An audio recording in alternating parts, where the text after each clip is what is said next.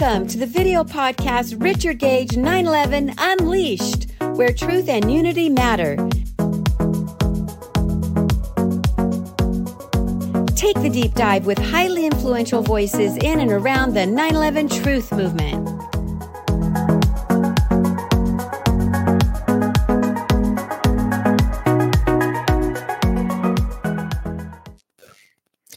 Welcome, everybody, back to Richard Gage 9/11 Unleashed. I am just delighted to be back with you, especially with the exciting guest that we have, Matthew Raymer of Content Safe. He's a thinker. He's going to deliver today. We're going to be talking about freedom of speech. We're going to be talking about censorship. We're going to be talking about solutions to the censorship. How do we get back to freedom of speech? Let me first introduce you to my wonderful assistant, my wonderful wife, Ms. Gail Gage. Hello, Gail. Hi, Richard. Hi, everybody. Oh my gosh. We're back again with another amazing guest. Can you believe all the talent that we've been able to assemble in one place? Yes, we've been very, very lucky. Very fortunate. I think so too. And we just came off another amazing speaking engagement. You want to tell people about it? Yes, it was the DCG conference. It's a digital cryptocurrency conference down in San Diego. And it was over the weekend. Richard got to speak on Saturday, and he was able to speak for an entire hour. So there was a lot of good information packed in there. Yeah, we got Building 7. We got the Twin Towers. We had some incredible questions too, but go ahead. We'll come back to that. No, I was just going to say, it just was really exciting. It was a fun trip. Great people, really a bunch of, they're really like family. We're in this private chat with everybody that was attending the conference, and it really felt like they were all just real close-knit family. So yeah, it was fun and made some great connections. There were experts on digital security. Mm-hmm. There were experts on tax implications and how you run a business, particularly a trading business. Some of them do stocks, options. Most all of them do cryptocurrency also. They had some incredible opportunities for business investment. So be sure to go and visit them at jamarjames.com. He's kind of the guru of the group, jamarjames.com, JAMAR James.com, with DCG, Digital Currency Group. And we just came back, and we're going to be posting that presentation or some clips from it, along with some great questions that people had for us from the group. So we'll be working on that right after this podcast. It's been nonstop since we came back, huh? It has been, yes. And in a little less than 2 weeks now, we're on another speaking engagement trip going down to San Antonio, Texas. And that's for the Advanced Medicine Conference. Very exciting also. Yep. 1,000 doctors are going to hear the truth about 9/11. And what truths are we going to hear, Gail? Well, there's going to be a whole lot of truth on the disease we can't talk about and the cure that doesn't work that we can't talk about. And why can't we talk about them? Because we get censored so badly on YouTube. Yes, YouTube will get struck out. Yep, we've got a couple of YouTube strikes because we just they don't like you talking. They don't like you challenging the official narrative of anything, and that's what we're talking about today with our expert guest. That's right. But yes. We have a podcast coming up too next week, don't we? Or is it this week? Yes, we do. Yes, we're interviewing Mark Gaffney on our next podcast. Right. Mark Gaffney is the author of the book Black 9/11. I hope I got that right. And I've begun to read it, but I don't have it right here. He's prolific. He also wrote NIST report, Dead on Arrival. We'll be looking at that and talking about that too. Awesome. So we've got so much to cover. Gail, what else do we want to mention to our friends before we introduce our wonderful guest? Well, just quick, we're going to be going to, it's not a speaking engagement, but it's going to be a wonderful opportunity to share 9/11 truth and table at the National Fire Protection Association conference. That's in Boston from June 6th to the 9th. That's happening because we just bought Mm-hmm. the tickets. Yes, I So did. Gail and I will be tabling with Eric Lawyer, Firefighters for Mm-hmm. 9/11 Truth, and Raul Angulo, the guy who wrote the book on how to fight fires with Yes. the engine. He's a firefighter and a captain was the captain of the Seattle firefighting firefighters there company engine. And we're going to be elevating the discussion to the problem. And the problem is this: if we have sudden building collapses now due to fires in high rises, like Building 7, well, wait a minute. The firefighters go into high rises all the time and fight fires from the basements, not the basements. Their command base is in the first floor of these high rises, typically. So, is there a conflict there if a building can start free falling because a fire has heated up a beam, pushing it off of its seat on column 79? In the case of Building 7, is that a problem for the existing firefighting policies and procedures? Yeah, it may be. We're going to bring this to the attention of the National Fire Protection Association. So those of us who are in Boston will be inviting a lot of dialogue on this subject with the Protecting All Protectors Alliance, which we've joined as a part of. Anything else, Gail, about that? Not about that. I think you covered everything. Just one last thing. We do have our 9/11 Architect's Guide. Tomorrow is part 3. So it'll be the third in the 3-part series for this month. So this is our webinar, which we do weekly. Yes. With 3 of them per month anyway. Go ahead. Yeah. Then we'll take a break for the following week and then pick it back up again in June and do the 3 parts again. Yeah, part 3 is on the Twin Towers and extreme heat. We'll be just getting into that in a big way. But let's first get into our guests and bring him on. 9/11, maintaining freedom of speech in the age of censorship, with our guest, Matthew Raymer. What does freedom of speech mean in today's social media censored environment? How do we manage free speech for the good of all? Or do we need to? What are the implications of YouTube's January 25th, 2019 statement? We'll begin reducing recommendations of borderline content and content that could misinform users in harmful ways, such as videos promoting a phony miracle cure for a serious illness. Who are they to judge? Anyway, claiming the earth is flat or making blatantly false claims about historic events like 9/11. Blatantly false claims when we have abundant, overwhelming proof that we've been showing for 15 years now? Do you see a problem here? And tell me, who is Cass Sunstein and what is cognitive infiltration? How do propaganda campaigns that shape narratives, national narratives, and censorship interrelate? How do these propaganda campaigns and the censorship interrelate? What's the best way to overcome the mainstream media propagation that we're in an onslaught with? What are the subjects and types of content that YouTube and others are censoring these days? We're going to walk through that with our guest. I've besieged him, but he's up for it. He told me. I talked to him. He's waiting. He's like a horse waiting at the gate. He wants to talk about all this stuff. How does YouTube censorship actually work? Because he knows. What is the methodology of shadow banning and deplatforming? And how can we protect ourselves from it? What is the Trusted Flagger program from YouTube, and how is it deployed?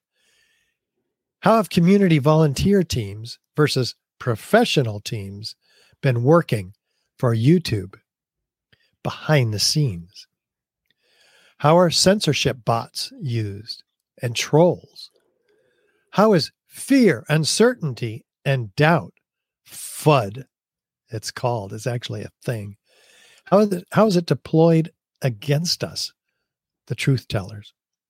How do we censor ourselves in this new environment? How do you censor yourself? Even while being advocates of free speech.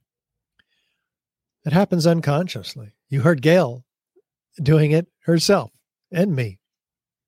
We have to censor ourselves because we want our YouTube platform to survive. Well, at some point, we're just going to have to give up on it. And I think our guest will have something to say about that too. How do distributed centralized technologies work for alternative media content creators like us, like our guest, and like you, many of you? Where and when did the copyright concept begin? And who was it designed to protect? What is the IPFS, the Interplanetary File System? Sounds pretty sexy. We're going to get to the bottom of it. And how can it benefit sharing our 9/11 truth? Can cryptocurrency aid in freedom of speech? My guest on Richard Gage 9/11 Unleashed is Matthew Raymer. He has formal degrees in physics, mathematics, and computer science. He's published papers on computational biophysics and was a software engineer and architect, and is a lifelong serial entrepreneur. So there's software engineers and there's software architects, and he's been both and put a lot of businesses together. He spent 30 years, in fact, consulting, constructing, instructing, and planning projects for small and medium-sized enterprise corporations and governmental agencies. Matthew hosts the underground podcast Deplatformed from his home in Southeast Asia. He's recently specialized in understanding social media censorship and providing practical solutions for content providers. In fact, we use his excellent services here at Richard Gage 9/11 Unleashed. Those services of Content Safe, which he'll also be sharing with us. And without further ado, let me introduce you to Mr. Matthew Raymer. Hello, Matt. Hey, Rich. How are you? Doing good. Great to have you aboard. Before I let you just run off with all of the incredible answers that I know are forthcoming to these questions that I was inspired to write after talking to you, tell us how you first got aware of the truth about 9/11, and was that instant for you, or did that take a while? Well, it was not an instant for me. I was already in Southeast Asia when 9/11 happened, and I was just 31 years old. And I recall the event. I had just come home from a business trip, and I arrived and turned on the television, and there were the towers being hit by jets.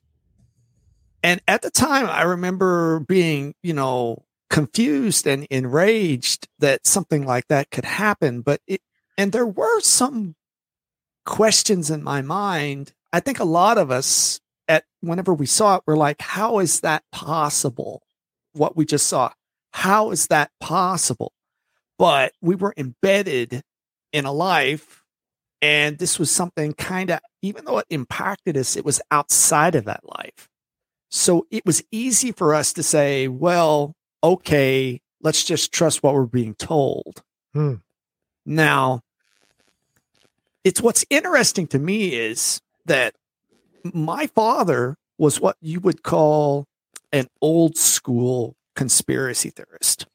I mean, like 1980s, 1970s. What was her name? May, the one that talked about Kennedy all the time. I don't know who that was. Yeah, there was a particular radio personality that she was involved a lot in discussing the Kennedy assassination. Oh, okay. And I think it was May Russell or Brussel, something like that. Okay. And my dad was part of that world. He subscribed to underground newspapers, and I mean, he was always telling me stuff, and I was quite engaged, intelligent, top of my class kind of student. And I'm like, I respected my dad greatly. I did not think of him as crazy, but I said, Dad, I don't think that those things are true. How's that possible? Right? Oh, that's a reverse. Having your dad truth you. Wow. Yeah. That's awesome. So, it's like I had that stuff in my mind, and I had that seed planted to doubt the narrative I was being fed. But it took a while for the fruit to bear. Because after seeing it on television, several years went by. And one thing in Southeast Asia is you get a lot of expats, a lot of retirees. So I got to meet some people along the way, some of them supporting the narrative. Huh. But some of them were like, one of my pals who isn't here anymore, he died last year. He was like, I've been in the Pentagon, because he was I don't know what the guy was, but he was like, I've been in the Pentagon. He said, that can't possibly have worked out that way. He said, I've been in and out there 100 times. There's no way that story is what they said it was. And I'm like, well, I don't know, because I've never been to the Pentagon, right? Uh-huh. But as you start to pile up, I think your work was very pivotal in doing this. You start to pile up all of the little things that you weren't told. And it starts to become obvious that the official story is not correct. And as someone who has a degree in physics, you would think that I would have come to that conclusion years before. But, right? You weren't putting your physics to work. Matt, let me just quickly give Gail a chance because she's got to go and gather all these questions that are going to be forthcoming. Okay. She's got to let our audience know how to do that. So sorry about that, sweetheart. Would you go ahead and let them know and give them your lecture about being polite? The one we got as kindergartners. Yes, exactly. Yes, everyone. So remember to post your questions. Go to the comment section under the videos. Just type in your question in the comments and it'll pop up on my screen. And then I copy and paste it over into the private chat where I read your question to our guest, Matthew. And please remember, we've had issues with this in the past. That's the only reason we have to bring it up is please keep all your comments and questions civil and mature and adult so that I don't have to delete your question or comment or block you, because we want to keep it all coming from love and just allowing everybody to have their own views and their own opinions without expressing your disdain for them. So, yes. So where can we get questions again? In the comment section underneath the videos where you would type in a comment, put your questions in there, What and platform? it populates. Pardon? Oh, on Facebook, LinkedIn, Twitter, and YouTube for now. You can get questions from Twitter too? Yes, I tested that and you can. We just haven't had any. So fantastic. All right. Well, thanks. And we'll see you back here. And good luck with everybody. Thanks. I might need it. Hey. Yeah, you might. Bye. All right, there she goes. All right, Matt, you were telling us this incredible story about your father, how he was red pilling you and you weren't having any of it. Right. And as I said, my dad and I got along just fine. But I would say that a lot of my dad's doubt came because my eldest brother, because my family history is that my mom had my eldest brother when she was 16. and she had me whenever she was 37. So there's this huge gap between the kids in the family. Uh-huh. And my eldest brother volunteered for Vietnam. Oh. But my dad begged him to go to Canada. Those are two very different places. Right. Different reasons. So he died in Vietnam. Oh, my God. Right. And he died. I was only 6 months old when he died. So that, I think, if it wasn't before that, it was definitely that event that probably cemented his skepticism about the establishment and whether it was looking out for us or not. Mm. And that's my family history, I think, that led to the eventual awakening of my own doubts. Plus, you do business for a while and you begin to understand that government agencies are not really on your side. Mm. And corporations are not efficient, running machines. They're actually inefficient machines that require theft to be able to keep going. At least that's been my assessment over, 20 or 30 years of working. Uh-huh. So yeah, that's what brought me to my understanding of 9/11, and plus an abundant number of other things. If we had time and it was on topic, I could talk about how I became a skeptic about the medical establishment too. And it was not in the last 3 years that I became a skeptic. Although the last 2 or 3 last years, 10 years that I became a skeptic. Oh my gosh! And that was because my parents, again, seeing them, their health decaying. And both of them have passed away. But both of them, their deaths could have been delayed probably by another decade had they not actually followed the medical procedures that they were being advised to follow. So freedom of speech, our topic today, was certainly an issue relative to those in the medical field that wanted to provide their truth, but were shut down as well. What does freedom of speech mean to you today? Well, for me, let me just make a quote that it's kind of an antithesis of freedom of speech as a kind of a backdrop for what I understand about free speech. I have this particular French scholar. His name is Jacques Ellul. He published in the World War II era all the way up until the late 1980s. He had 50 books, thousands of articles. And a lot of the people in the truth movement actually know who Jacques Ellul is. If they don't know who he is consciously, they've actually either seen quotes from him or have used his ideas in their work. But there's this one particular quote I think is a good antithesis. To be effective, propaganda must constantly short circuit all thought and decision. It must operate on the individual at the level of the unconscious.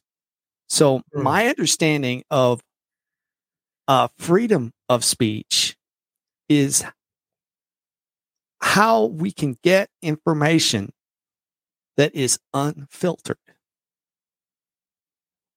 And then how we can use that information to allow us to freely associate with people who have contrary views to our own and with people we wish to cooperate with in the plenary beneficial outcome, in a plenary beneficial outcome, something that benefits everybody. And to have access to information that can emancipate me to a better understanding of the world that leads to me having a better life. That's my understanding of the freedom of speech. And what do you mean by unfiltered? Unfiltered, I mean that someone didn't decide what I should be seeing. Or somebody or some program is not preventing me from seeing all the options. Okay, so you're bombarded with an onslaught of propaganda from the media. I imagine you'd put that in the filtered category. Yes, definitely. Fake So information, right? talk And about the interplay between freedom of speech and propaganda then, because these two have history together, don't they? That's right. And propaganda and censorship they're fraternal twins of one another. Mm. They're ugly fraternal twins. It's sort of like the relationship between advertising and copyright. You know, advertising is like propaganda, and copyright is like censorship. Mm-hmm. One of them claims the truth for things which are not true, and the other restricts things that are best held in common. Best held in what? Common, yeah. Okay. How does that relate to today's conversation, let's say about 9/11? Well, we have been advertised a story that was meant to promote a particular agenda of warfare and profiteering. So it's both things, right? Warfare and profit, they always go together. I think that there was a play either after World War I or World War II in Britain called "Oh, What a Wonderful War," where they were talking about war profiteering. Oh. Roll with that. Yeah. So with propaganda, we were encouraged that we ought to be going to war in, say, Afghanistan. And how did that turn out for us? Was that for the plenary, the benefit of everybody? Did everybody benefit from that? No. Did anybody benefit? Well, we know some people benefited. Some people benefited. But, on a spiritual level, I don't even think those people benefited from that. They think they did, but they really didn't. Mm-hmm. And we were constrained from access to information that would have told us what the truth was. In a sense, they copyrighted 9/11 and said, this is the only authentic story that you're supposed to believe. Mm-hmm.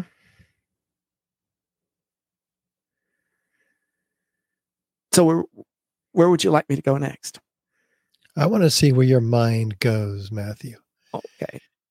I've asked a number of questions and I could fire them at you, but I don't want to interrupt this incredible mind of yours. Well, then let's just reel down what I have prepared here. Yeah. When it comes to freedom of speech, you really don't manage it. It thrives when data is not managed. It's not handled deliberately by human biases. I have confidence that humanity as an aggregate is capable of managing itself mostly to the benefit of everyone. We have that capability within us. If anything can be seen from history, it's that the more speech is limited, the more likely it will be that the result will be some social disaster like war or oppression, or war and oppression. There's almost always an imbalance of power involved in actual acts of censorship. The person censoring is socially more privileged, wealthier, and have more resources than the censored, who are by comparison poor in resources. Mm-hmm. So censorship, freedom of speech is good for everybody. Freedom of speech actually is a way of mitigating violence. It's not a way of creating violence as we're being sold. Just think about the propaganda tricks that are being or psychological tricks that are being pulled on us right now into convincing us that, if we hurt someone's feelings or we disagree with them, that we're actually being violent. Mm-hmm. That's a mind trick. It's not even a Jedi mind trick. It's a Sith mind trick. It's deception. Yes. Right. And, if you read Sun Tzu, which I did start reading Sun Tzu whenever I was a teenager, deception is all warfare is deception, right? It's the art of war. So we are definitely in an information war, a huge psyop. That's what we're experiencing, what we've been experiencing. And as I tell my older friends, like, you just didn't realize that this was already happening to you decades ago. It's just become so transparent. Now, I also think the internet has helped make it easier to see that.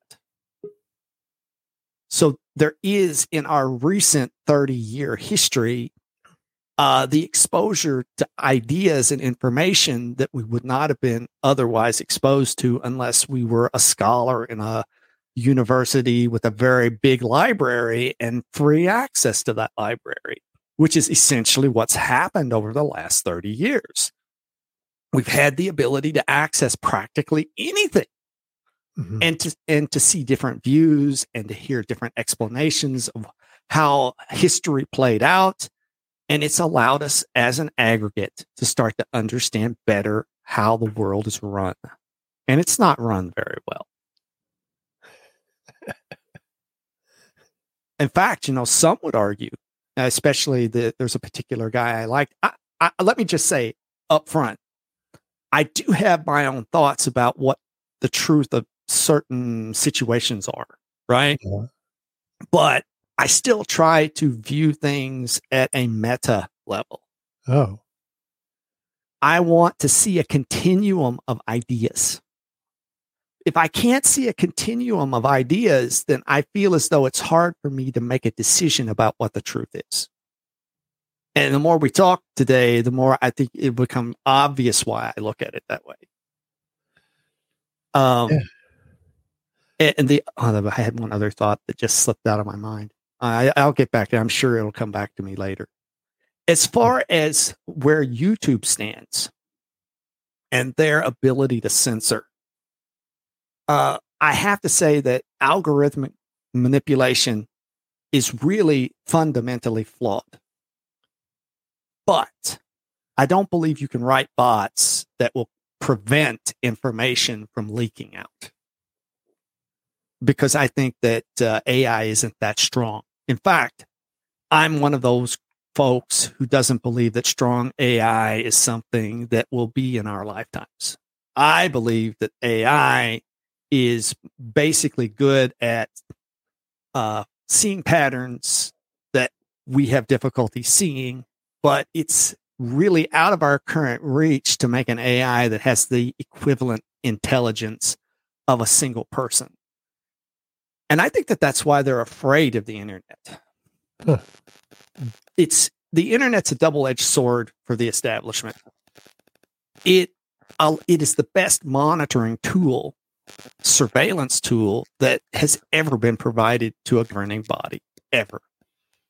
That's why whenever people say they're going to shut down the internet, no, they're not.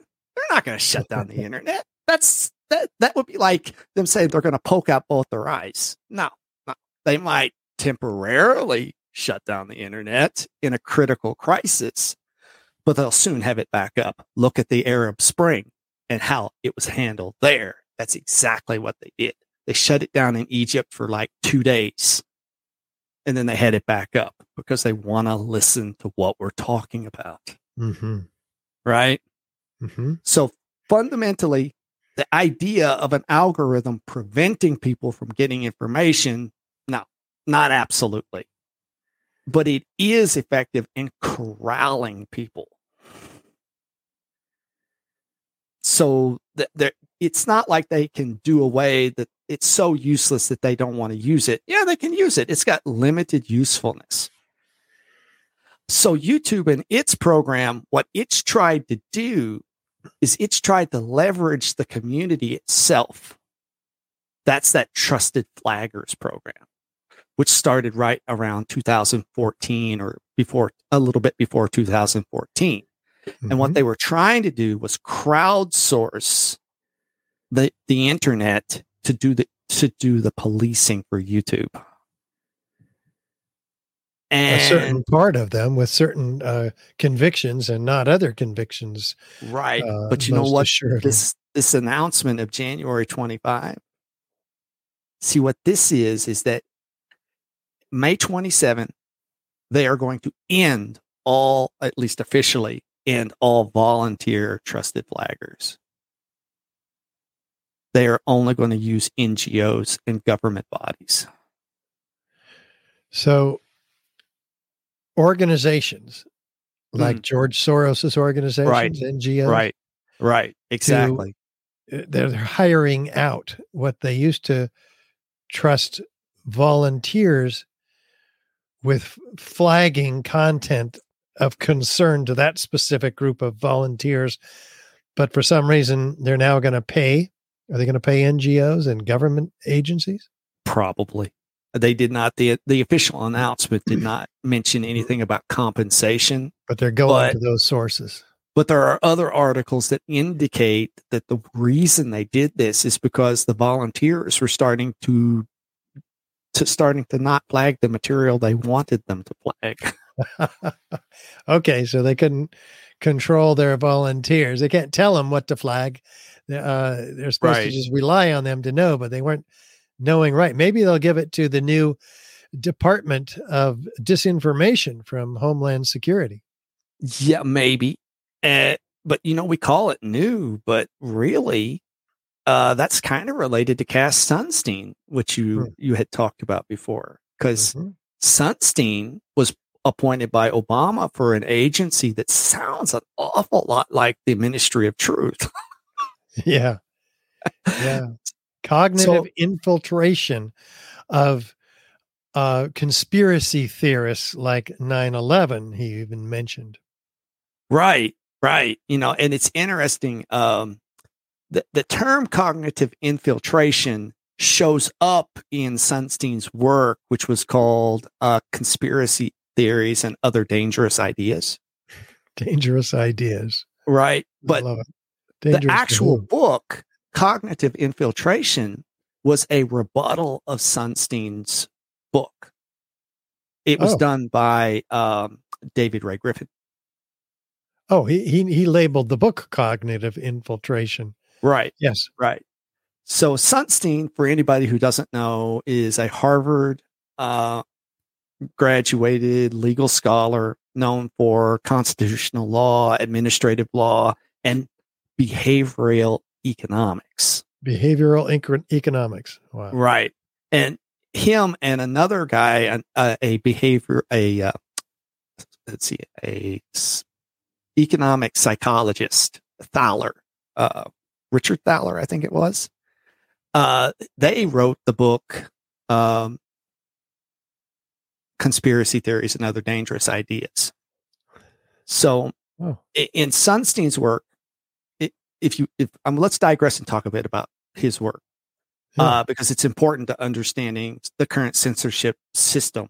Very important to understanding it, because Sunstein was the head of an unnamed psychological response unit. Oh dear! Right, the plot thickens. I won't name who that organization was, but it's relevant to our current events. Okay. Yeah. Are you censoring yourself? Yeah, I'm censoring myself, which we will get around to talking about at some point. Okay. The book itself is not really a trade book. It's not something that's meant for the average person. The people who would read a book like Conspiracy Theories and Other Dangerous Ideas are academics and the managerial class, the administrators. It's sort of like Tragedy and Hope. That was meant for the CIA chiefs, section chiefs. It wasn't meant for your average person, but it ended up in our community, right? Yeah, we use it to expose what they're doing. And they you use realize, it to tell each other how to do it. That's right. And you realize, to me, this is such an indicator of how this class of people views the rest of us. They view us as ignorant savages that couldn't possibly understand what they're talking about. So they will publish this. It's not a secret. You can go out and get it. It's like one of the other popular analysts, Jay Dyer, points out that whenever he was still in university, people were saying globalism was, that's a conspiracy theory. There is no such thing as globalism. And his professor said, "What are you talking about? Go down to the library. There's a whole section in the university library on globalism." But it's told to be, "Oh no, single world government's not anything. They're not imagining that." Yes, they are. Yes, they are. And you can read in Elihu's Technological Society about the meetings that happened after World War II, carving the entire world up. So Sunstein is talking to a particular type of person. He classified alternative interpretations of 9/11 as modern conspiracy theory. He was interested, in his own words, in public order and power structures of the status quo remaining as they were. And he wasn't really interested in truth and justice. He saw the act of people talking as a mechanism and desired to undermine these theories, dispel them, rather than to refute them with sound evidence. So you can already see in his language that he wasn't interested in the truth. He was interested in neutralizing a problem. He claimed that the things that you would be saying are based on mistaken thinking. And he says it's all about ego, which produces errors of thought. He also saw conspiracy theories as self-sealing. But in reality, what we've seen, especially in the last couple of years, is that the people who question the narrative are often the most informed and willing to embrace things outside of their own comfort zone. Mm-hmm. So this is what is it called? Confession through projection. Confession through projection. Huh. In other words, he's saying you've got a self-sealed mind, but actually he has a self-sealed mind. Yeah. Yeah, they accuse us of what they're about. That's right. And this is an old tactic of trying to undermine your enemy's mental facilities or faculties. And confidence. Right. And confidence. Right. As because sometimes whenever my children were still in high school, I would go and lecture about just how to think and how to live. And I would point out that the easiest way to lose is to allow yourself to be convinced that you're losing. And I think that works very, very, very well on humanity. It works on them very well. Because we do tend to doubt ourselves. We're human. We're vulnerable. We may not have been raised with a great sense of self-confidence. And so it can get piled on us, and we can go under. None of us are, superheroes. That's right. And it is a balancing act. Really, everyone has to balance the ego versus being rational and trying to be objective in assessing the truth of a situation. Mm-hmm. It is possible to get too convicted about a position and to stick to that position no matter whether you get contrary information or not. Which is, again, why I try to look at things up here on this meta level, looking at a continuum of ideas. And even though I might have ideas that I believe are the truth, I still have to look at where the flaws are what are the edge cases in what I'm thinking? What is it that I don't know the answer to? Because if I don't do that, I will fall prey to being steered by my own ego. Or others, right? Others' ego. Or yes, exactly. Which makes me bring to mind that there is another criteria, because as part of my business content safe, I listen to lots of content, which is another side benefit of the business, is I get to listen to lots of content. And what I've tried to do is, if I see a new idea, are you familiar with the scientific philosopher? His name just slipped out of my head. Karl Popper. No. Popper was a philosopher of science back in the 20th century, and he improved upon the scientific method by introducing, among other things, the idea of falsification. So he said a rigorous scientific theory had to have a falsifying criteria added to it.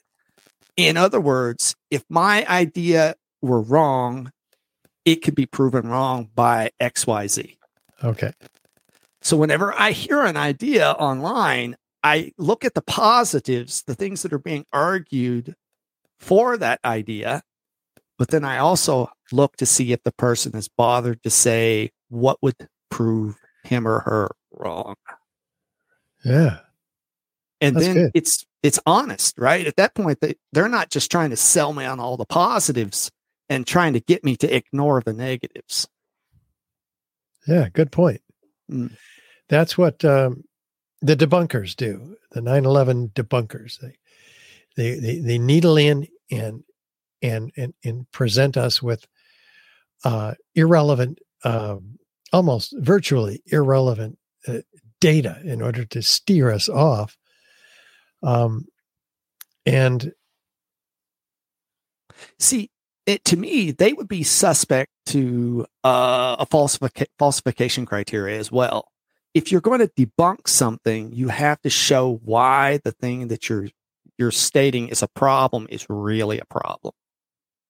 You can't just baffle them with bullshit, as my editor likes to say.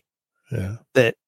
Which you're often preying on someone's lack of information to get them to doubt, which, relates back to that FUD, fear, uncertainty, and doubt, right?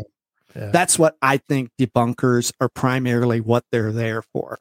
They're there to introduce uncertainty and doubt. They're not really there to help you understand the truth of something. Or have a logical argument. And I think that's down the road.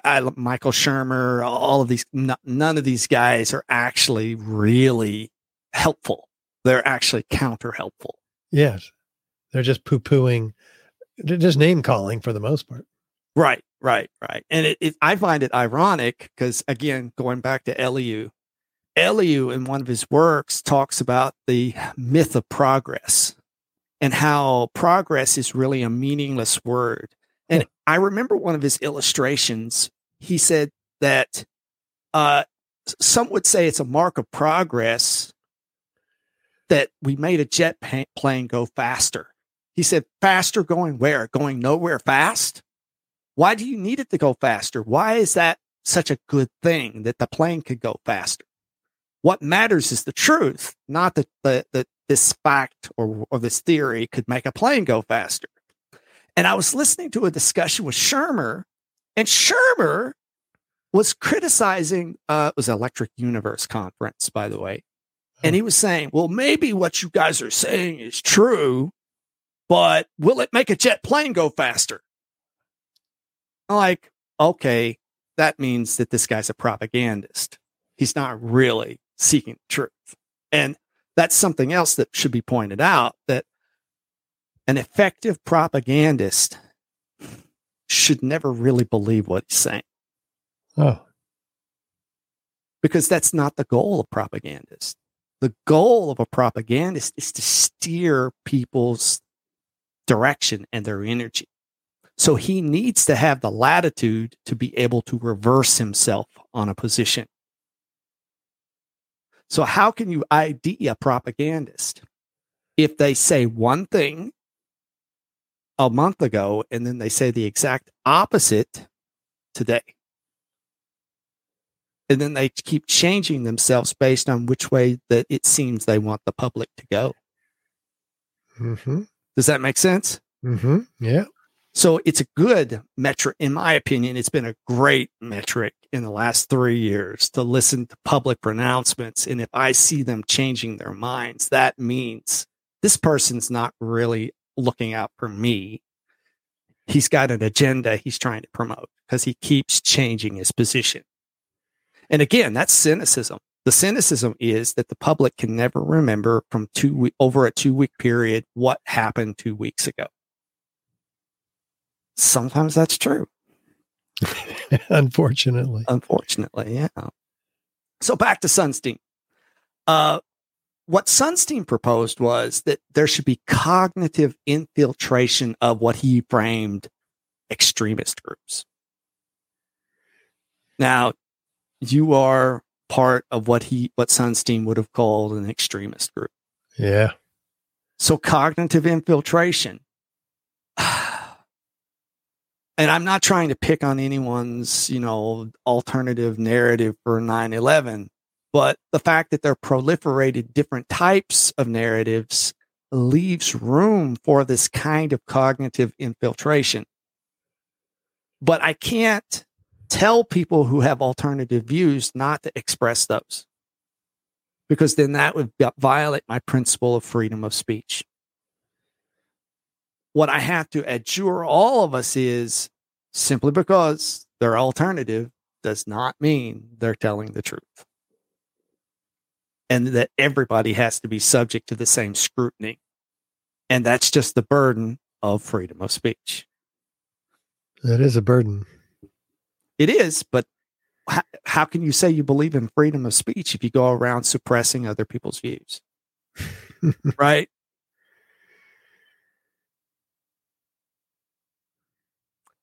Now, that said, we do have the right to decide what we're going to talk about and what we're not going to talk about. So if we don't really think an idea is a good idea, we don't have to talk about it. Okay.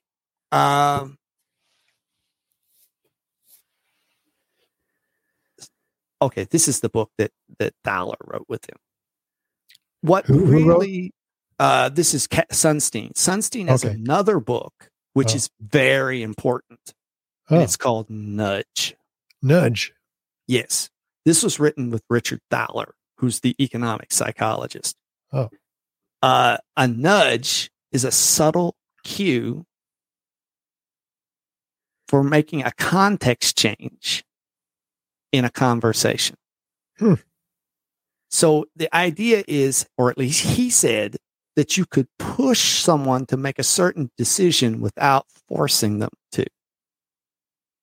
So this is a psychological manipulation tactic. Now you might ask, what's the difference between a push and forcing? And I don't think necessarily that in practice that nudging is necessarily not forcing, because one could be using shaming. One could be using guilt. They could be using punishment, reward.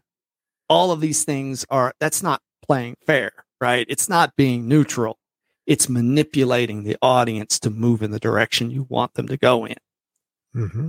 Now, one example of a nudge, because there's a whole set of nudges, is what they call defaulting. And whenever you have a default nudge, it's where you frame the conversation where the safest option is the one that you want them to pick. So you might create hideous, horrible possibilities in the way you frame this, and then you pick this one innocent looking option, and the majority of people will pick the innocent option. Am I making sense? Mm-hmm. Now the question is that even ethical to do it that way? Now, the nudge people, or the people who promote nudging, they say, well, that this can improve a country. You can improve everyone's life. You should just nudge them. But really, it's just psychological operations done on your people in the name of helping them out. So out of this, you'll occasionally see governments and NGOs that have what they call nudge units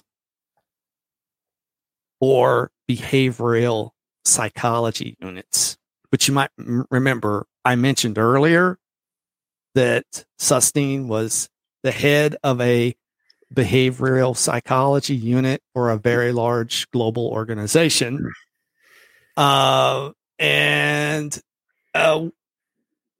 That kind of is another one of those red flags in my assessment. Yeah. If you see an organization deploying a nudge unit, it means they're not looking out for your interests. They're playing mind games with you. Yeah. And he was part of the Obama administration. What part was he? Let's see. That was the appointed by Obama. Let's see. Sounds like the Department of Disinformation. Maybe the equivalent at that It time. was something similar to that.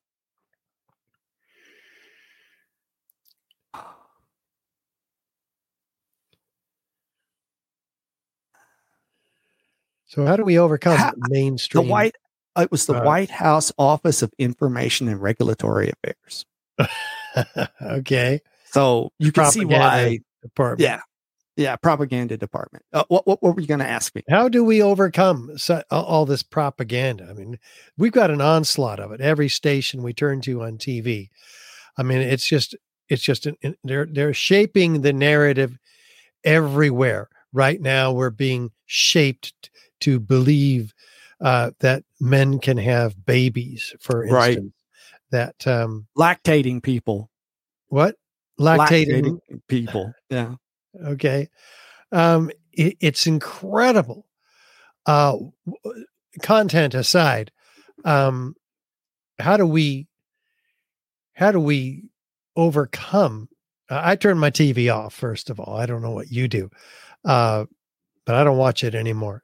I stopped watching mainstream news in 2007 before I even made the jump over to 9/11 truth. I was already stopping watching, and I'll tell you, it was funny because it was because of a campaign slogan.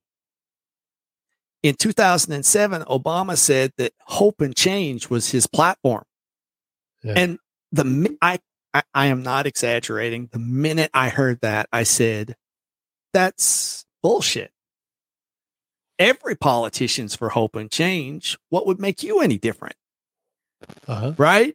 They don't quite say it that way, but ultimately that's what it all boiled down to. So I just was completely jaded at that point about the news, which I think is part of the answer. Part of the answer is to undermine mainstream media. I believe it's more important to undermine mainstream media than being involved in politics. Because politics actually doesn't play as much an influence on people's thought process than mainstream media does. How do you undermine mainstream media? You have to find other sources of information. Replace them. You do. You have to replace them. Now, on the ground, what I would say to my friends locally is use your eyes. Right? If it's something that you can see, use your eyes. There is a tendency for people to trust what they hear on the news more than their own eyes. So you have to reestablish a trust with your own senses, which means you have to decouple yourself from what the interpretation they're giving you. Now, another thing is I call it adopt a crazy idea. I love it. Yeah. Now I'm just joking. But what I mean is going back to that, learn a continuum of viewpoints. If you see someone sending you a single viewpoint and saying that there aren't any other acceptable viewpoints, guess what? You know that they're shaping you. Oh. There's what else could they be doing? Protecting you? No, that doesn't work out over time. If you're paying attention, what you hear on the news often gets contradicted. I had another expatriate friend that was in the restaurant industry. He'd been in it 30 years. And he and I were having coffee one day, and he was talking about them announcing that the grease in the restaurants were carcinogens once they get exposed to the flame. He said, this is going to destroy the restaurant industry. Oh. And what I said to him was, no, it won't. 6 months after that, they'll say that they were wrong. Propaganda, and remember earlier, a propagandist has to have the latitude to completely 180 what they said. Because it's not about finding out the truth. It's about steering you. Right. They tell us that masks are not necessary, Fauci. Mm-hmm. And then all of a sudden, masks are necessary, not just one, but two. Right. And three. Yeah. Yeah. Yeah. And oh, by the way, that person is an expert in propaganda. He is not a medical expert. He is a medical propagandist. And that's what people get confused about whenever they talk about him as an expert. Yeah, he's an expert in propaganda. And a lot of this technocratic society that is being built around us is not about qualified professionals. It's about people who learn psychology and steering, and they don't really know the topics that they're talking about. Am I making sense? You're making sense, Matt. Okay. Okay. So adopt a crazy idea. We need to ridicule the ideas we hear on the news. They need to go out of their way to demonstrate to us why we shouldn't mock them. Until it becomes necessary for them to actually prove what they're saying, which they won't, because that's too difficult. Yeah. Oh, yeah. They won't do right? that. So until then, we just mock them. And so guess who does that better than anyone else I've seen, and consistently, daily? J.P. Sears. Oh, my goodness. Yes, he does a great job. So beautiful at getting us to see the clarity, the absurdity of what's being put upon us. Yes, and I love that, complete, just his method, his style is just hilarious. Yeah. So, yeah, we have so many alternatives, which is interesting because we keep talking about censorship, but there's lots of alternative platforms to go to. Find one. Right? BitChute, Odyssey, Rockfin, Float, NewTube, brand NewTube, Rumble. We've got all these alternatives. We just have to go to them. I think a lot of this comes back down to the content creators themselves as well, though. Uh-huh. Content creators need to be pushing their material out to a variety of platforms so that their viewers have the option of going somewhere else. Right. Right. And then they need to be promoting that. I think down here in one of my other sections, I'm talking about, we're talking about shadow banning and all that. We need to actively encourage people to go to these alternative platforms. Right. So as a content creator, you need to say, hey, I'm over on here. I'm over here. And also make sure that you have your own website. And I've seen a lot of content creators that are controversial that do this. Always enroll in my mailing list. Go to my website. If you can't find me on YouTube, you're going to find me over here at this website. Uh-huh. We need to be reminding people of that all the time, and we need to provide them with incentives to do so. So, for instance, on the website itself, we need to show all of the icons for all of the platforms right, that where our content is placed on, so people can go there quite easily. Right, exactly.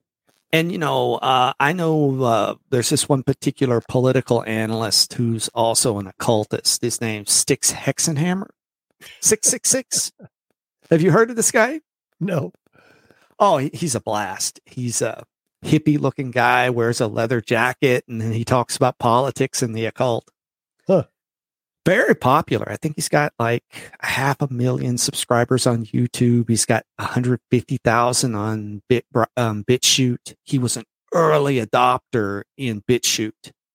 And what he does is he publishes some things on BitChute that he doesn't put on YouTube. Oh. And he says, if you want an alt media special, you can go over to my BitChute or my Odyssey account. You can see my alt media specials. I like it. It's a good tactic. It is starting to train people to think outside of YouTube. That was very difficult for me, particularly, Matt, because I had 60,000 people on my YouTube channel over the last 10 years. And when I became Unleashed, I started over. And, I got up to more than 1,000. And it was hard. It's hard to let go of that. I want to reach the most people with the message that you're talking about right now. For instance, we're streaming not only on YouTube, 2 YouTube channels, because I've got a backup YouTube because of strikes on the first one, 4 Facebook pages, and Twitter. And so we're trying to put it out there all together, but I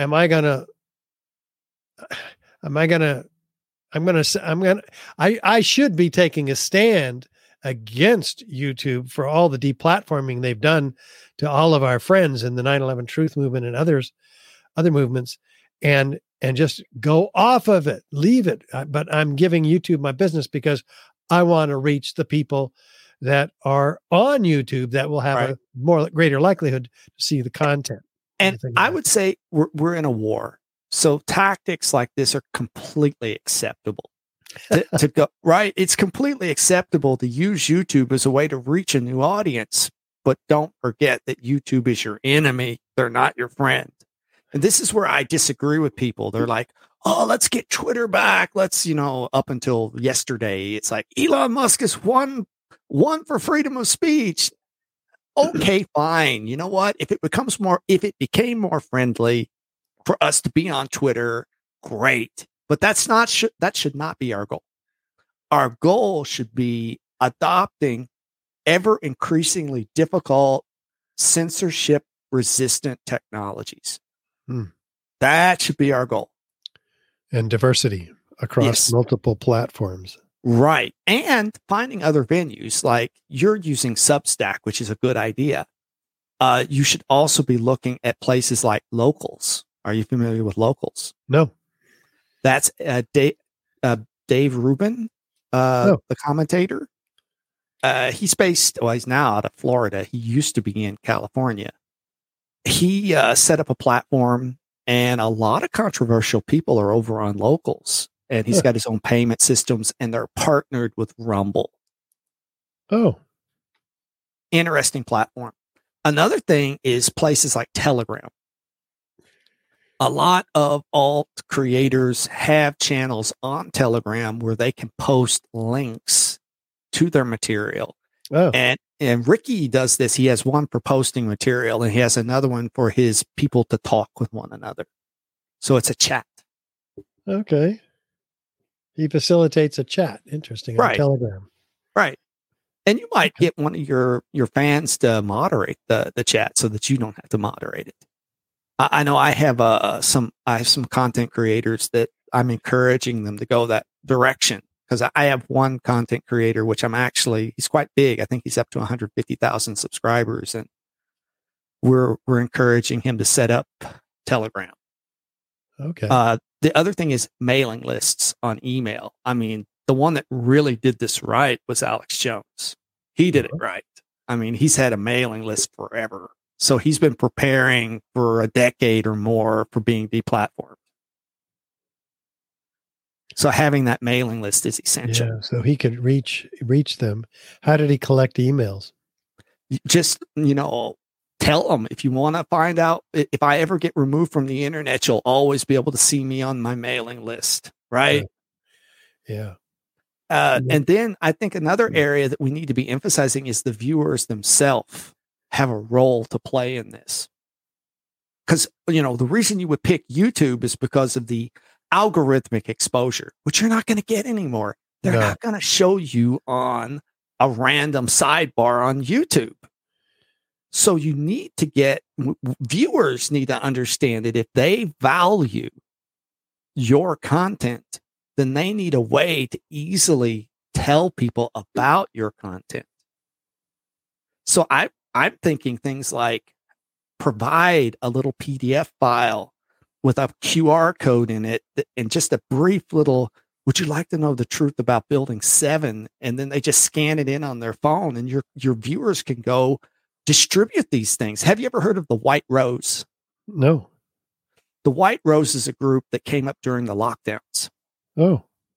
And they made these stickers that you could go around, and they were like little memes and QR codes, and people would go put them on trash cans at the back doors of buildings. And it was just these short little cute sayings about whatever was wrong with the system. And they had 1,000 of these things. And I know guys on the West Coast that, man, they just would buy an old printer and print out 1,000 of these things. And then just as they would go out and take a walk and put them up everywhere. Huh. Right. So guerrilla this is marketing. That's right. It's guerrilla marketing, right? So we need to take our own responsibility if we want this freedom to express ourselves and to inform people about things that they need to know about. We need to take it on our own responsibility and do it. Right on. Well, so YouTube has active censorship, deplatforming, and how does that really work behind the scenes? And what content are they actively censoring? I mean, right now, I have personal experience with knowing that they're censoring COVID content. Mm-hmm. I mean, you can hardly mention the word without getting a strike. It's incredible. There's also that FUD tactic of putting that little information box underneath your video. Context for right. Wikipedia. And that's a FUD tactic. That's a FUD tactic for sure. Good. That they're trying to get you to not view it. So they're not they're not really censoring you, but they are using a tactic that would lead to self-censorship, where you would not talk about the topic, or the viewer would look at skepticism about what you're saying because of that info box. Yeah, it's conspiracy theory territory. So for those that aren't familiar with it, aren't taken by surprise, for me, when I see that, I go, "Oh, this must be good." Right. Right. I'm the same way. I'm the same way. It's like, yeah, you go throw up all those information boxes you want. That's not going to discourage me from listening to the content and making a decision on my own about what I heard. Yeah. They can also outright remove your content, which happens. They claim that 90% of the stuff that gets flagged either by the volunteers or by these NGOs gets removed, outright removed. Yeah. I've had several videos removed. Right. But, it's not that uncommon to hear about things that are truly scandalous, illegal activity that stay on YouTube for years and don't actually get removed. So it makes Antifa, you wonder. Advocating violence, Antifa is like they don't get taken down, but somebody trying to do a real peaceful protest somewhere, all of a sudden they're getting taken down, shadow banned, and so forth. That's right. How does shadow banning actually work? Okay. Now, shadow banning works in two venues. One, it works in the search. When they shadow ban a channel, they could remove you from the search results. So it used to be that there were like 2 levels or 3 levels of shadow banning. One is that you would never show up in the recommended videos. So if you're shadow banned, you're not going to be in recommended videos. The other is that if I searched for the name of your video, you would not show up because you've been shadow banned. Even if I type the exact name of the video, it's not going to show up. But I've done that for my own videos, yeah. And if you have a direct link, though, someone could watch a direct link. Yeah. So they're again, it's that corralling or cordoning of your content so that it's difficult to get to. And again, that's why I say, yeah, YouTube, but you really don't have the latitude that you used to have. I would say that what we should be insisting on, and I was saying this before Elon Musk said this, but I have to agree with Musk on this, that as a consumer, I should demand all platforms disclose their algorithms for showing the results, showing related videos, and I should be able to know how that was done. What were the criteria? The code should be open source. Yeah. He says he's going to do that on Twitter. He said, but he also said he's not going to buy Twitter now because that they lied about bots. Meaning that they're not supposed to have more than 5% bots, but he seems to have proof that it's way more than that. Well, a lot of people, now I don't really know, but I do know that in this world, the amount of bots that are out there is immense. And that it's practically impossible to stop a bot because they're just too good at looking like humans. Oh. Yeah, it's practically impossible. There are whole discussion groups online for how to fool bot detection. So that's another way to sway public opinion. You say you have 10% of the Twitter community all created by a computer, right, and espousing a certain political viewpoint or social viewpoint or economic viewpoint, and then dominating the conversation.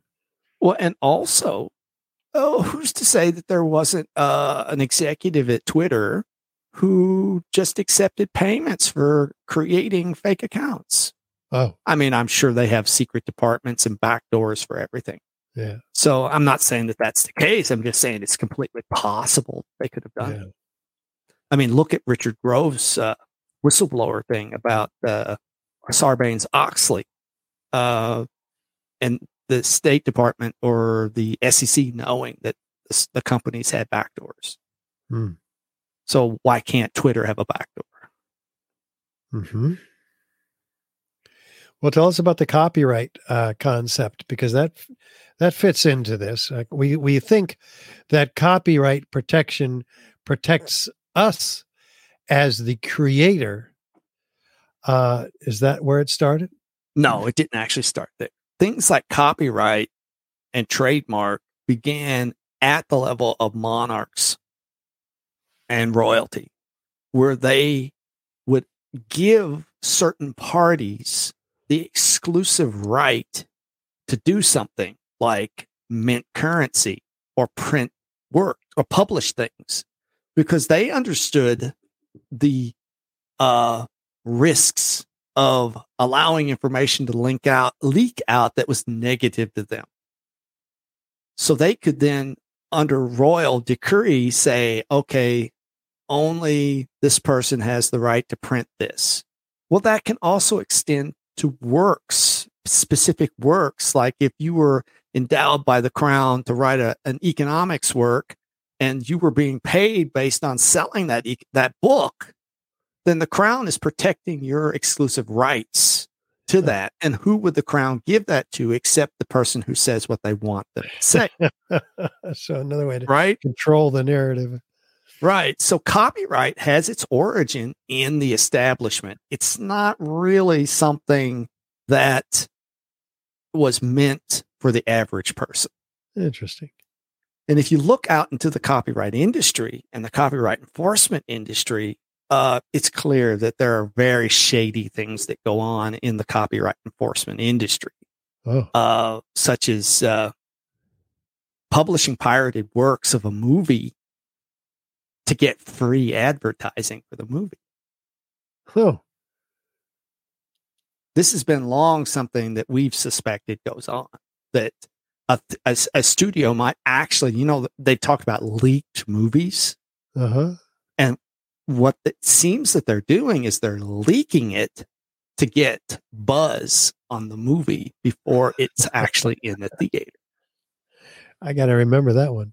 Mm-hmm. And the music industry has complained about piracy, when in reality, they've never had, every year they grow. They haven't really suffered from music piracy. Uh-huh. That's not really something that's been a thing. Huh. Interesting. Well, let's jump over to the interplanetary file system. How does that help us out as content creators and when trying to get the truth out? Well, interplanetary file system, or for short, IPFS, is a decentralized technology. In other words, there isn't a central point of failure in the system. It's composed of many nodes. It had its origin in BitTorrent. Most people are familiar with BitTorrent because of its infamous nature in the pirate industry. But BitTorrent originated as a way of circumventing the throttling of bandwidth, because ISPs will throttle the amount of bandwidth that you get so that you're not overwhelming their network. And also at the higher levels, they get charged a certain amount for data flow. So they want to restrict how much data flows over their network. BitTorrent overcame this by slicing the files up into tiny pieces. And then allowing a bunch of different people to share that each tiny piece with you. So the individual throttling was overcome.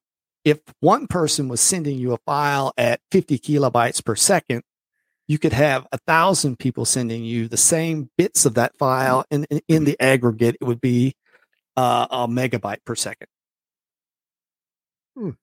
Okay. So that idea. Oh, and also, it had its own communication system called distributed hash tables.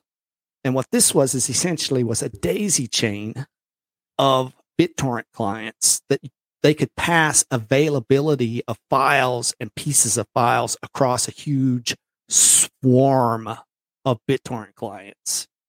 So what IPFS did was they took this concept of BitTorrent and they turned it into a file system with directories and files in it.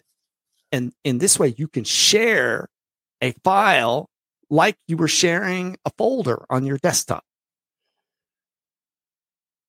Well, this opens up a whole vista for getting around censorship, because at least at the present time, this is both a blessing and a curse. Okay.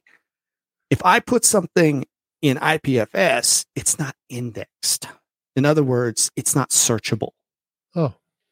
Now it's a blessing in the sense that it's almost indistinguishable from anything else unless you inspect the contents of it. So in that sense, you could make a link to a video, share it in email, and no one else would know about it except the person you shared it with. Oh.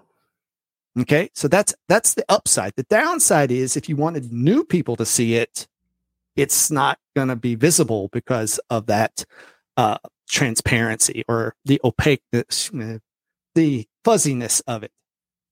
Right. Now, there are people, and Ernest and I have talked about this, Ernest Hancock, that there are people talking about making systems to index IPFS files. Oh. There's a guy at a company called Presearch that Ernest and he have talked about doing this. I have some ideas for indexing them as well, which would then overcome the problem of finding your content. But it's not just video files that you can put up on IPFS. You can put websites up on IPFS. So you could create a website that it's distributed across hundreds or thousands of nodes. So it's virtually impossible to take it down. Oh, whereas right now they can take down my website? They could. Now, generally, that isn't happening a whole lot, except to like key people, like say Alex Jones. They did it to him. Oh, is it a DNS attack? Yeah, a DDoS, distributed denial of service attack. That's what they did to Alex and his stuff. Oh. But for IPFS, there's really no hope of a DDoS attack. And whenever people talk about, like censorship of IPFS, I always like to point out that they've been trying to get rid of BitTorrent for 20 years. Oh, really? They haven't gotten rid of it. It's bigger than ever. It's just they don't talk about it in the news anymore. They kind of gave up. It's out of their control. Is that kind of like cryptocurrency too? Is that out of their control? Bitcoin, part of the Bitcoin protocol is related to BitTorrent. It's really at the level where the nodes of Bitcoin talk to one another, not at the actual cryptographic currency side. Well, that's a different thing. But yes, they are related and they have the same resilience. And thus the potential for greater freedom in overcoming control, decentralized control. Right. And, in Bitcoin, what you add is the idea of trustlessness.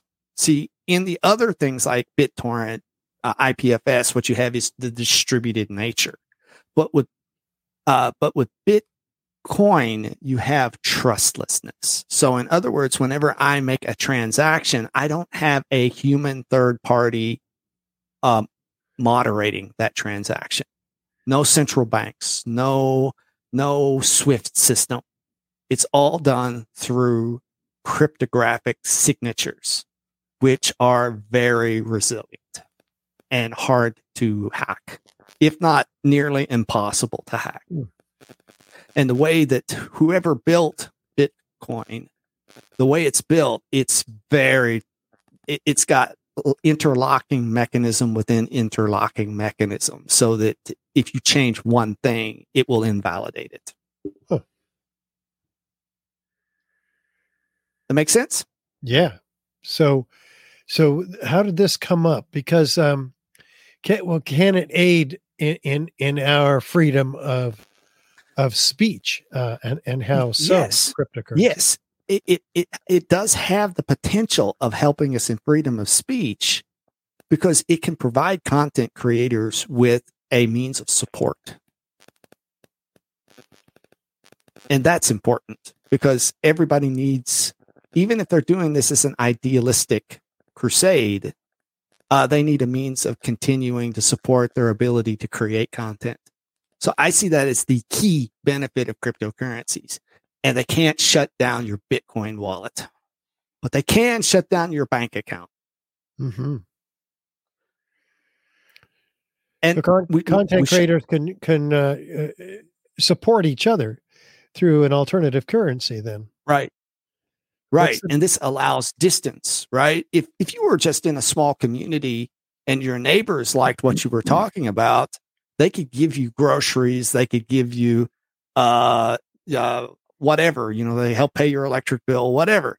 But if you want to reach across the whole globe, cryptocurrencies are the way to do it. Because really, you aren't going to be stopping Bitcoin or one of the other old, I would say, in my opinion, stay with things like Bitcoin, Litecoin. I'm not even much of a fan of Ethereum. Ethereum has a lot of problems. And some people might even be interested in the privacy coins, because Bitcoin is pseudo-anonymous. It's not really anonymous, but currencies like Monero and Zcash and a variety of others are quite resilient in keeping your anonymity.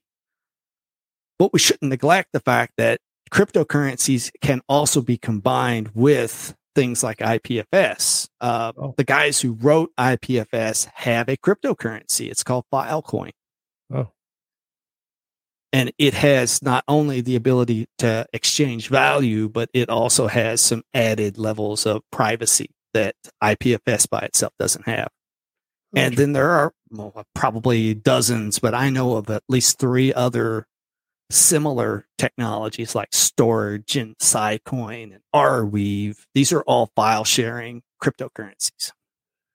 And there's a great concern among some about the ability of the central bank to take over and or shut down cryptocurrency, which if you have a lot of wealth by any measure, you could lose it. Right. That's why, as far as secure currencies, I would stick with things like Bitcoin, Litecoin. I would steer away from Ethereum. I really don't trust Ethereum. The others that I think are good are Monero, because Monero is quite mature. And it seems to have been resilient against attacks. And Bitcoin has actually been resilient against attacks. And I know that you'll find some skeptics out there about Bitcoin, but so far it seems to me to be distributed enough that you aren't going to get enough resources to take it over. Okay. And you definitely can't manipulate the ledger or the record. That's just not possible. Okay. Well, so back to the capability of us content creators to be distributing ourselves across multiple platforms. You have a solution to this problem. Can you tell us about that? Well, just in brief, I've been an informational pack rat for a long time, back to the beginning of my own awakening, like with 9/11. So I had begun collecting videos that I thought could get censored. And over time, what developed out of that was a system for getting videos and then redistributing them. I started out originally by getting videos off of RSS feeds and then turning them into BitTorrent files and uploading them to torrent sites. Oh. So I had like Richard Grove's stuff, your stuff, Corbett's stuff. I was uploading it to pirate sites, and people could download the shows that way. But what I found now is, because of these platforms proliferating, like BitChute and others, that I can get things off of, for instance, YouTube, which some things I do get off YouTube, but I also download off Odyssey and BitChute and Float. And then I can redistribute those to a variety of platforms. Huh. And it's not a trivial system. This is actually quite involved, and it is a regular day-to-day process of watching what changes on platforms, because a lot of these platforms do not have programmatic interfaces. So you have to create tools to upload those things automatedly to them. Wow. And so if something people are doing this. Well, it's fun. I enjoy it. It can be stressful at times, because something might change on a platform and you have to reverse engineer it and figure out what they changed. But you have the capability to take my videos, and I know this because you're doing it right now, right, off of YouTube and put them on, say, a dozen other video platforms. Right. Like, and some of those are not even video platforms. Like we can take a video and put it on Float, which is technically kind of like Facebook. Oh. And we can also upload to Minds, and we can upload to we've actually got a Substack uploader. It may not be deployed yet, but we've worked on a Substack uploader, and we can upload to Rockfin and a NewTube, brand new tube. Again, it's a complicated problem, but we have proven that we can do it. Wow. And we've got over 20 clients now. Now, this is called Content Safe. Right. You've got 20 clients, and you've got programs and tools that, well, let's just see what it can do. I'm going to play this, okay? Sure. And then you can talk about it.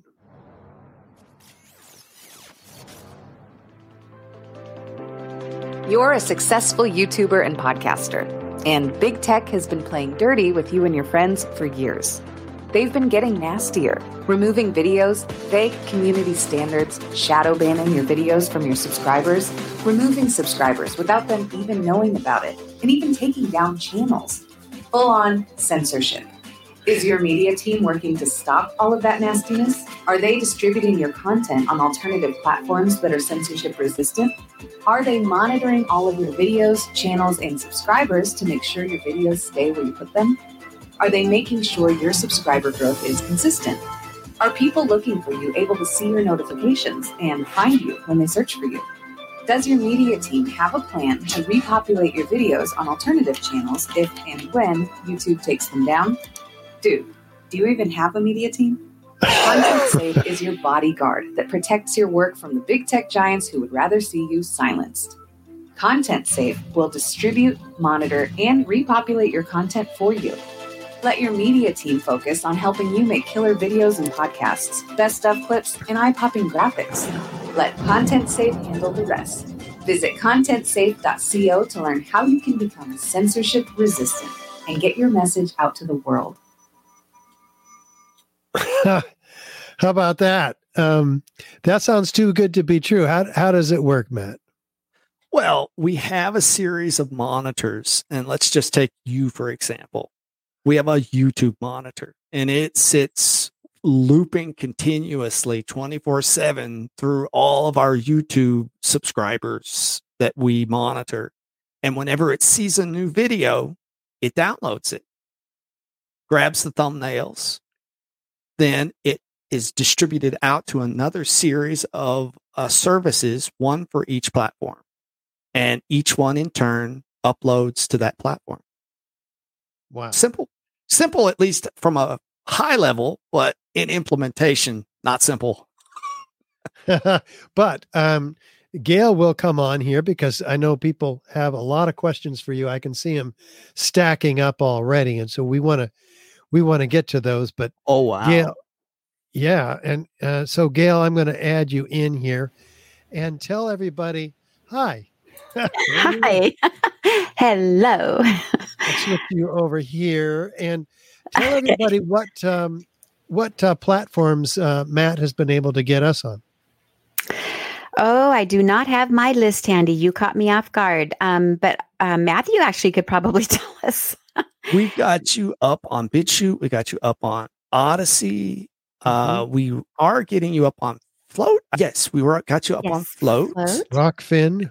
Gab TV, Minds. Rumble. Yeah, Rumble. Minds, you said, Gail? Brand new tube. Yeah, you have us on Minds, right, Matthew? Yeah, we got you on Minds. Yes. NewTube. Yeah, NewTube. Mm-hmm. And we've got comments. We got comments on all these. We can't even interact it because we're getting so much success in terms of getting seen. Our videos on all these platforms. Before it was just YouTube. As we started to get strikes against us for, and pretty soon we're going to be getting strikes just talking about 9/11, which is 95% of what we do. We're going to lose our YouTube channel. This will be gone. So Matthew has given us life extension, shall we call it? Thank you, Matt. It was awesome. Well, yeah. That's what our goal was. That's what we wanted to achieve. We wanted to protect our content creators. And we look at you all like family. I think I told you that whenever we first talked. All our I've been feeling content. that way ever since. And it's a delight to have you on. What's the website where people can learn more about Content Safe? It's contentsafe.co. CO. And the CO stands for? It's a British abbreviation for .com. Okay. That's British. Contentsafe.co. Gail, what have you got for us? I've got lots of great questions and comments. The first one is, Mr. Raymer, what do you think about areas of research like World War II revisionism, which have some conclusions that are terrifying and unacceptable to most truthers? Well, I'm only familiar with a few areas of World War II revisionism. The one that comes to mind is the whole motivation for Hitler going to war with the Soviets, which I'm not sure how that would, hit the truthers. Perhaps the other is the fact that Roosevelt knew about Pearl Harbor before it happened. And there's a lot of different ways you could spin that, but that's not new news. That's old news. People have known about that for decades. I have a feeling this question is addressing the question of death camps. Oh, you mean like Eisenhower's stuff on that doesn't really get talked about all that much? Eisenhower? Oh, yeah. Eisenhower was the leader he was the head of the Defense Department, right?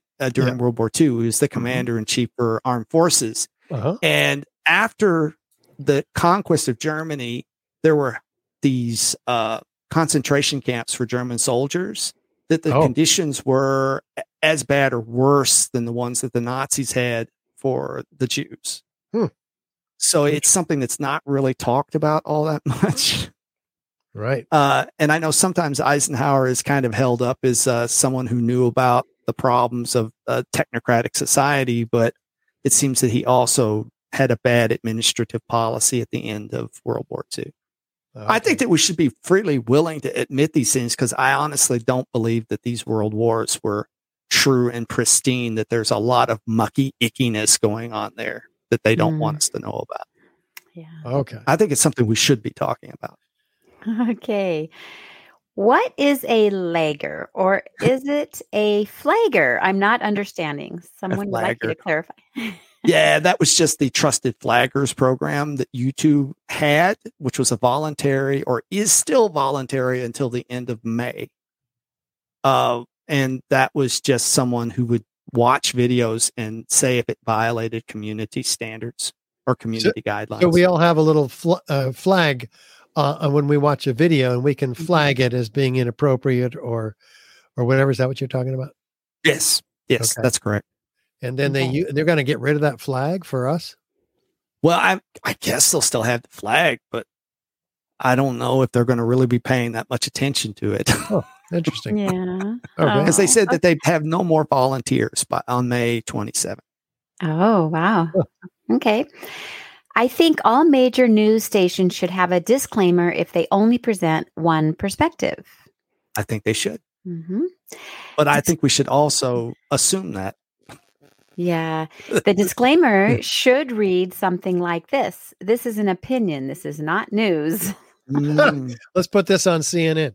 Yeah. Because legally, they can lie to us. That is actually legal. Can you explain that, Matt? Do you know that law? Well, is this the one talking about propagandizing inside America, which was the, this went around back during Obama era that happened. And it was pointed out to me way back then that actually it's always been the fact that the media could lie to us. And that, again, it goes back to our awareness of the lies. I do think that the internet has provided the possibility of recognizing things that we would not have recognized in the 1980s. Mm-hmm. There we go. Okay. How about creating a narrative that is blockchained for factual integrity?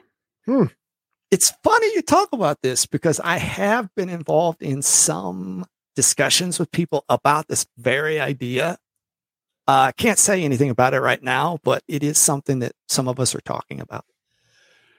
Okay. Blockchain for factual integrity. Yeah, I don't know. I hope the Biden administration's disinformation department doesn't get a hold of that. Yeah. Well, I think that what's most important to me is something like Wayback Machine that's put on a blockchain so that it can't be disappeared after the fact. There we go. Yeah. Yes. I think this is directed more towards you, Richard. How have they not blocked you from YouTube yet under the guise of misinformation? But they actually... Well, they did, Matt, they did say that in 2019 that they're going to censor or not recommend conspiracy theories like 9/11. But after that point, I thought it was all over. I thought we were going to be deplatformed altogether. But I didn't see a lot of difference. Maybe there's been a subtle boiling frogs set of activities and actions on their part. But, I can still go to any of my videos and see them. Sometimes I have to type in the exact title, and even sometimes I've seen that not work. So we're being shadow banned. But I think it's mostly in those recommended videos section. You're definitely not going to be recommended. See, this is the subtlety of this. They know you're viewing history. If they know you're sympathetic to viewing videos like yours, you might show up in a recommended video section in my videos because I have a history of watching your stuff. But if I'm new to you, if I've never watched anything in your collection or related collections, it'll never show up in a recommended video. So it's kind of like, I think a lot of this came down to, they say they're going to ban something. They did it in a very subtle way. And the benefit is that someone could say, well, I didn't see any effect. I haven't had any of my videos taken down. It kind of produces an uncertainty and doubt about the whole censorship program when in fact there is censorship going. Yeah. If that makes sense. They don't want to be too obvious. Right. But they are getting more and more obvious with those info boxes. Yes, they are. All of my videos, when I go to watch them myself, I got a Wikipedia statement suggesting that 9/11 was an attack by 19 fundamentalist hijackers and nothing else. Right. Crazy. Okay. Wikipedia says Operation Mockingbird is an alleged CIA program to corrupt and control the news during the JFK White House period. Why don't we know for sure if this was a real operation or not? We do know it was a real operation, but we do not trust what Wikipedia says because they use that adjective alleged. Alleged. Whenever it actually was in congressional hearings, right? So it's not alleged. Right. But that's why Wikipedia. Now, who's in charge of those guys? I mean, do we know it's the CIA? Do you mean at Wikipedia? Or I think it's more subtle than that. I don't think it's CIA directly. I think that there are probably NGOs that are getting involved in Wikipedia, and they may have CIA trained people in them. But I don't think everything happens because of the CIA either. They're just one agency. Yeah. Okay. All right. People should know that Richard Gage 9/11 looks like it has a backup channel carrying this stream as well. People should like, share, and subscribe there as well. 99 subscribers there so far. Okay, so we have a YouTube channel called Richard Gage 9/11. We're all excited about it. We got our warning. I was doing was telling the story about Spike Lee that I mentioned earlier today on the Ernie Hancock show, and so we got our warning. Then we got our first strike. Then we got our second strike. One more strike, and that is down. So we decided to preempt that problem by starting a new YouTube channel, because we do want to reach people on YouTube. It's called Richard Gage 9/11 Again. So Richard Gage 9/11 space. No, it's all one word. Richard Gage 9/11 Again. So Matt is taking all of our videos from one and copying them over to the other, but now we're streaming on both. So now Matt is taking, presumably, them from one or the other, whichever has the video, and putting it to all the other platforms outside YouTube. How does that work, Matt? It's getting complicated. Yeah, but I just mark the original one as the primary source to go to the other platforms, and then I tell the stuff that's put on the new channel, on the old channel, gets copied directly over to the new channel. So it's not really a problem. Awesome. So thank you for mentioning that, though, our questioner, because we don't push enough. We think from our side, producing content, marketing content has not been our specialty, and Gail is getting up to speed and on it as fast as she can. So these kinds of suggestions are extremely valuable for us. We have 1,000. They're not likes, followers on YouTube. Subscribers. Yeah. Thanks. And we have only 100 on the new one. So we want everybody on the old one to subscribe to the new one, because the old one will be gone.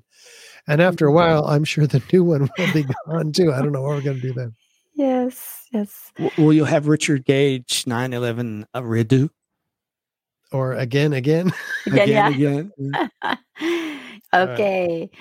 Do you ever fantasize you could temporarily display a message on CNN or some other network with an unbiased factual message? It's all of our fantasy, right? Yeah, and I don't even know where to begin. Don't want to. Turn off the TV. Yeah. Switch channels. Yes, exactly. Yeah, go to Richard Gage 9/11 again. There you go. All right, Mr. Raymer, can you comment on Urbit? I had never heard of it, but it does. Well, let's spell it. URBIT. Right. And I did a quick search, and it looks very interesting. I mean, it's a very interesting project. It's basically an operating system that is meant to run peer-to-peer or distributed applications. And that sounds like a really cool idea. Huh. Interesting. Yes. All right. Do you know if NSA knows what we watch? I suspect they do. Here's the thing about the NSA. From watching people who follow the NSA, there's a guy, his name is Bruce Shiner. He does a blog called Shiner on Security, and he's been a big watcher of NSA like releases or divulgences. And essentially, the NSA has too much information. What they did with Prism, which was that program way back, where they copied all the data coming in and out of the United States, and I personally have some anecdotes from people I know that indicate that they collect data from everywhere. It's like they could be collecting a database of SMS from Turkey, and they have all that. The problem is that's too much information. And even with artificial intelligence, I'll say it again, artificial intelligence is not that accurate. It's not. I'm not saying it's unimportant or it's not something we shouldn't be aware of, but it's not that accurate. Ultimately, what the NSA has to do is flag things for humans to review. So if you are a person of interest, you can bet that they know what you've watched. But if you're not a person of interest and you become a person of interest, they have a means of kind of going through your internet history and studying you. So it's not like they immediately know everything that everybody's doing and can react in a split second. No, they can't do that. And they probably won't be able to do that for a long time, especially with 7 or 8 billion people. Okay. Reality goes far beyond any conspiracy theory we could imagine. That's the truth. That is so the truth. I'd like to hear an example of that. If anybody can think of one or imagine one or knows of one. I mean, I love getting my mind blown. I was shocked in 2007 to learn that they're spraying in the sky geoengineering out of planes. And that's been proven 6 ways from Sunday. And we had Dane Wigington from geoengineeringwatch.org on our show. And I never would have, and I still have a problem believing how they can spray strontium, barium, and aluminum nanoparticles on us daily over the whole United States, and I understand around the world. I mean, that's one that blew my mind. Yeah. What's one that blew yours, Matt? And then we'll go to Gail. I have to say, in a similar vein, seeing that there are actual, I guess, FOIA released documents indicating glass beads being seeded over Dallas, I think it was. Wasn't that where they seeded the glass beads? Little tiny glass beads? Micro glass beads. This was back in like the 1960s that they spread that, and they didn't tell anybody about it. Or the radiation experiments divulged under Clinton, where they had been experimenting on people with radiation, or the experimentation on the black population with syphilis. Yeah. Tuskegee. Yeah, Tuskegee. Thank you. Which they are now trying to deny happened. They're what? I've heard that there's been some manipulation on Wikipedia to say that didn't happen. Or even though it's been declassified? Well documented that it actually did happen. Yeah. Well, I was going to bring that gaslighting, by the way, which is another psychological tactic. No, that didn't happen. The lights are not blinking. Yep. And I was going to bring that to the Tuskegee, to Spike Lee's attention, to help him get past his problem affinity to the vaccine. Right. They're doing experiments on all of us now. And if you've seen some of this, we're not going into that. Let's not go there. That's the one thing that'll self-censor for today. Yeah. See, now that's what we're doing. We're self-censoring, right, Matt? Mm-hmm. Yeah. I mean, I want to tell what I've learned because I want to connect people to connect the dots between 9/11 and COVID. The spelling is going to be censored before you know it. Yeah, right.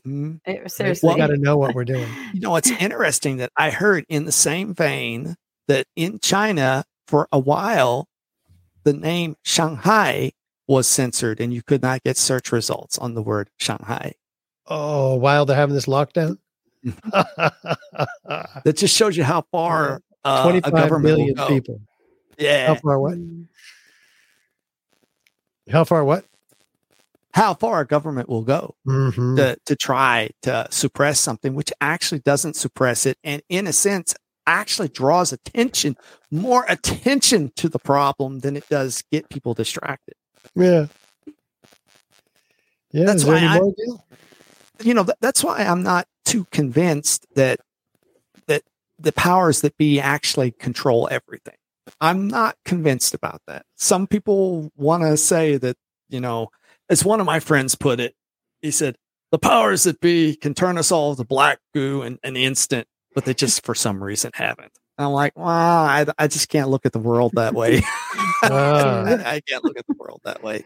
Well, it might be true. I mean, they have given more than half of the world's population the what, and talk about black goo, we know what's in there.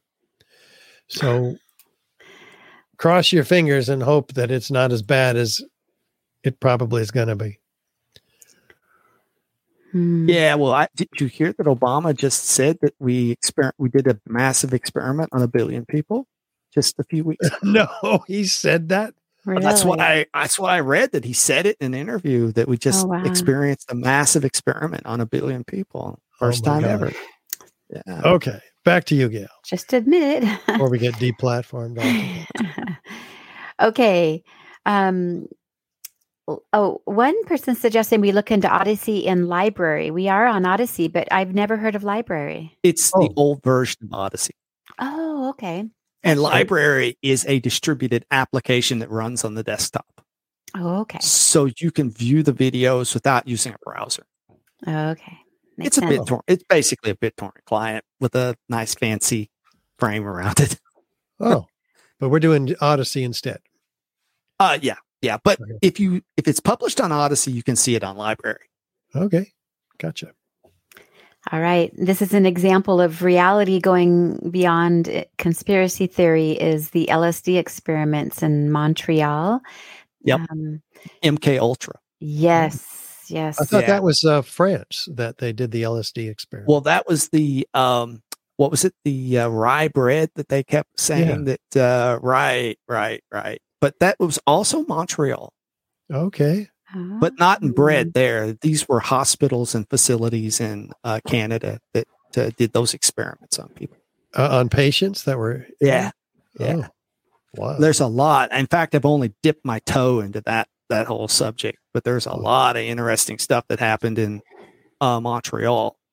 And it does kind of give you a presage. Well, though the same stuff was happening in the United States as well. So I was about to justify the current actions in Canada being being a foretaste of what Canada is going through now, but maybe that's a little too far to go. Interesting enough, the Unabomber, right? Yeah. Ted Kaczynski. Ted Kaczynski was a victim of MK Ultra. He was a Harvard student. He was experimented on. And in his library, he had Jacques Elliott's Technological Society. Now, Elliott, I don't think Elliott ever made a comment about Kaczynski having a copy of his book, but Elliott would definitely not have approved of what Kaczynski did, and Kaczynski was out of his mind. Well, okay, but Kaczynski was, according to the official narrative, against control of society, right? Right, and he was also a primitivist. He felt that we should get rid of all technology. Yeah, well, he had a point. And what the problem is, there's a flaw with that. Not to go on, but in fact, I'd love to have I'd love to talk to you someday about Elliott and his thinking, because I think it's so relevant to what we're challenged with, not only in the propaganda area, but also in technology. Elliott's contention was that there was no way that primitivism was impossible. So the idea that you could somehow just get rid of technology is not going to fly. You have to deal with technology. You can't get rid of it. Right. Even the Amish are having to deal with it. Right. Even the Amish have to deal with it. They're utilizing technology. What they've decided to do is freeze a certain amount of the technology that they use, which may not be a bad idea. Like, totally getting rid of technology is probably impossible. Right. And you might remember in our private conversation, I talked about the analogy of the Bronze Age warrior and the Iron Age warrior. Yep. That, and this is relevant to what we had to say today. A lot of us are going to be tempted to use modern propagandistic and psychological operations tools. We should try to not do that, but at some point we may have to use their tools, because just as the Bronze Age soldier is going to lose in a battle with people carrying iron weapons, we may lose if we don't at least understand the psychological tools that are being used against us. Right. And there are certain applications where we probably do it unconsciously, such as logical fallacies and so forth. I mean, appeals to emotion. Yeah. Sometimes I get angry and call debunkers names. It's easy. And shills make me really angry. Anyway, Yeah, Gail has a couple of final comments, and then we're going to call it a day. Okay. Why won't NASA ever turn on the camera around to show us the rest of the space while doing a spacewalk? And there are never stars in the NASA videos like we've seen a sea of stars on movies like Aliens. That's a good question. And just like we should be insisting on YouTube to publish its algorithms for how they select videos, how they do search results, we should insist that NASA have full transparency in everything. Yeah, I agree. Show us the photos of all the satellites out there. Right. There's no reason. Or any of them. You don't have to believe Cass Sunstein is wrong. I think he doesn't even believe what he says. He's just manipulating us. Cass believes that the reaction to a quote unquote conspiracy theory is to ignore it. That's not the answer to a conspiracy theory. The answer is complete, utter discussion. Talk about every aspect of it. If you're really concerned about the truth and you don't have something to hide, talk about it all. Yeah. Like you said, you need a spectrum of information against which to create an informed opinion. Otherwise, you're just a puppet of the propaganda that's been programming you all your life or on this particular issue. Exactly. Final one, Gail? Yes. Great closing comment. Great show, Richard, Gail, and Matthew. Well, thank you. Thank you. And thank you, Matthew. I enjoyed it. Yeah. It was fun. It was a blast. I just love listening to you because my mind is going boom, bigger. I appreciate it so much. Where can people get a hold of you once again? Well, you could either go to my content safe or my company's name is Anomalist Design.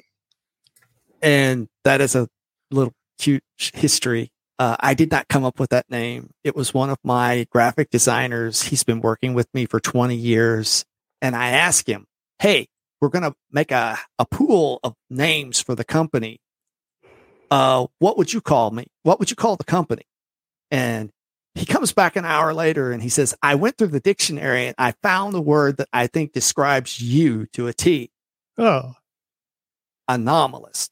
Anomalist. Yes. What does that mean and how do you spell it? It's spelled, here, let me put it in private chat so I can make sure I spell it right. Anomalist. Okay. Not anomalous. Anomalist. Okay. And it means interested in exceptional cases. Interesting in exceptional cases. Interested. A person who is interested in exceptional cases. Yes. Not the ordinary, the out of the ordinary. Right. Oh. And my business since 2007, which it was registered as Anomalous Design, my business has been focused on exceptional, hard to solve cases, difficult cases, things that the normal software development company does not want to handle. Yeah. Well, you've done that for us. That's for sure. And that's at contentsafe.co. So thank you again, Matt. What an incredible service you have for everybody. And I hope people take advantage of it before they get deplatformed. Well, I shouldn't be laughing, but we're about to get deplatformed. Pardon me. I have to have lightheartedness somewhere. Sure. Thanks again. And thank Gail, you. What you want to say goodbye to Matt because yes, thank you. Oh, it's been great. It's been great, Matthew. Thank you so much. And it is awesome for us because you do so much to help us. And we've had a little bit of contact with you, interacting with what you do for our platforms. But it's really an honor and awesome to have you on our show.